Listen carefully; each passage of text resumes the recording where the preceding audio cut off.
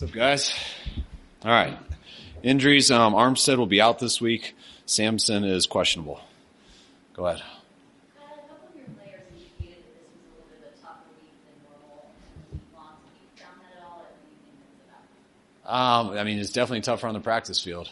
We were in Denver like a little bit over a month ago, and you feel the altitude there, but being at Air Force is 2,000 feet higher, and it's a big difference. I just walked up these stairs, so so that's the biggest challenge. Everything else, anytime you get off your routine, it takes a little bit longer to get to practice. So we're on the same routine all the time, and that's why we all think it's Friday right now. But yeah, that gets off, but that's not. I don't consider that a challenge. I consider that things not being perfect, but it's all about the practice field, and that was a challenge. But that's what Monday's going to be. Is there any sense that the players got a little bit more acclimated to it as the practices went on? I don't know. That's what science says. And we had our biggest practice on Thursday. I think that's where they really felt it. Wednesday's not quite as much, and today's not quite as much. But Thursday, which was Friday to the rest of the world, they really felt it then, and that was the first time they're like, "Oh, this is pretty real." Was there any concern about having that Thursday practice on artificial surface? How was that surface? I thought it was fine. I think anytime, we don't have an indoor. We don't really need one, except like once every 3 years. Anytime you don't go on turf a lot, then people talk about it being different, but that's why I think about it a lot. But places I've been, you go a lot. We used to do it all the time in Houston. I talked to Anthony Lynn. He's like, "Kyle, why would you avoid going out on the turf? We practiced on turf every single day in Buffalo when I was there." So then you kind of, all right, it's not ideal, but it's not the end of the world. So we made it through it, and I'm happy we did it now. Are you guys, overall, the state of the team's health is probably the best it's been all season? Is there a concern with the elements here?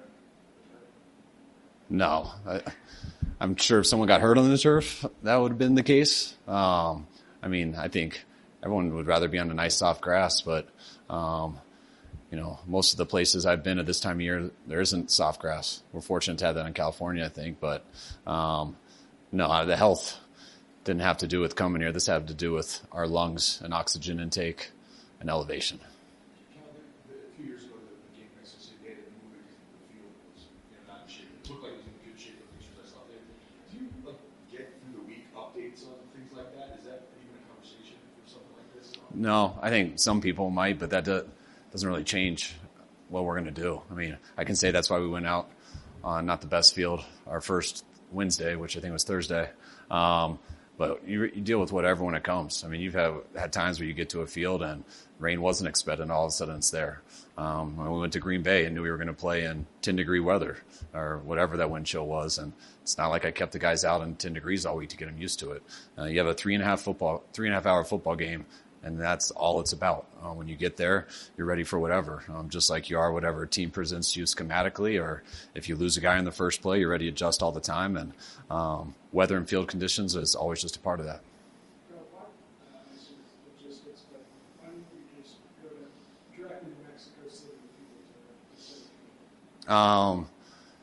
Great question. I heard Air Force has really good facilities. I heard they had everything that could accommodate us. Talked to New England coaches and Chargers coaches. They said that.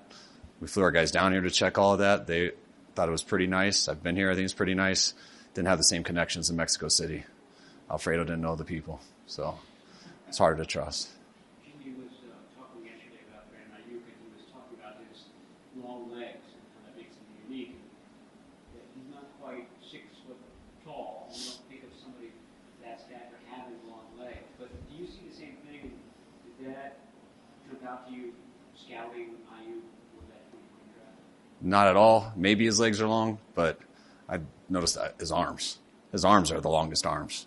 Because he's not the tallest guy. I don't know what his height is. I guess 6'1". But with his arm, see? With his arms, he looks like 6'6". So I see it based off of arms. If he had real long legs, I feel like he'd be taller than 5'11". So, but maybe Jimmy scouted him differently than I did. He was saying the other day just about how to get the consistency that you constantly were telling him that you have to be consistent every day in what you do, and then it becomes just kind of second nature. When do you kind of see that with him, in terms of getting to that point where he can now string games together? I saw that in the middle of last year. The way he started he always tried to go 100% on game day.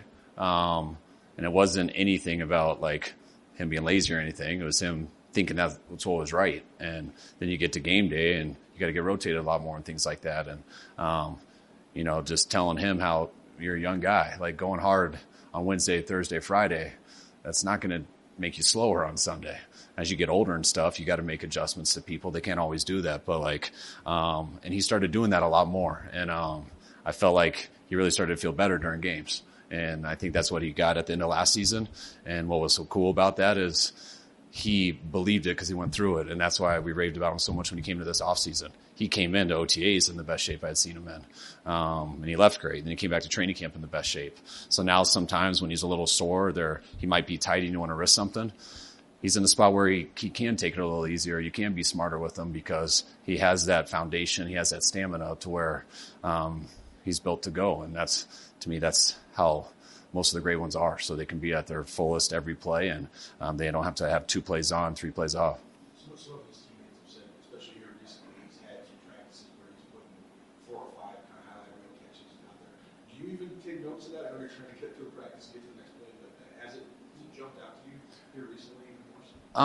He did it in camp too, so it depends on what type of practice we're having. But just back to Matt's question, BA, no matter how he's moving, like those arms stick out, and I think those are the highlight catches people talk about. He's got length on him, and he's one of the guys on our team. Everyone's got that opportunity, but even when BA's covered, he's got a pretty good percentage of coming up with that ball. You got Charter more practice today, so.